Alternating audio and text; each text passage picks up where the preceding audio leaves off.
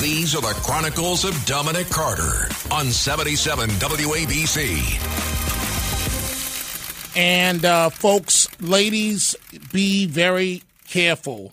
A man pushing a toddler in a stroller has been terrorizing women on Manhattan's Upper East Side for months, according to the NYPD. What does this nut job do? Body checking them into walls and spitting in their faces in violent, unprovoked attacks.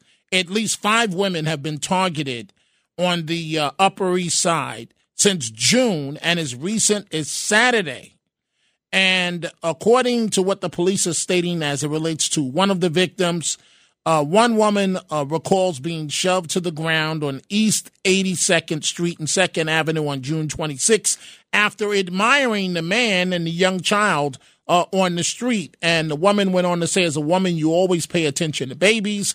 I was looking at the baby in the stroller, and the guy that was pushing the stroller literally jumped and slammed me into the wall with his hip and shoulder.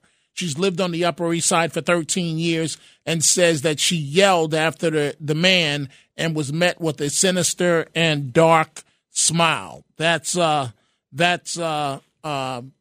one of the victims are stating. I'm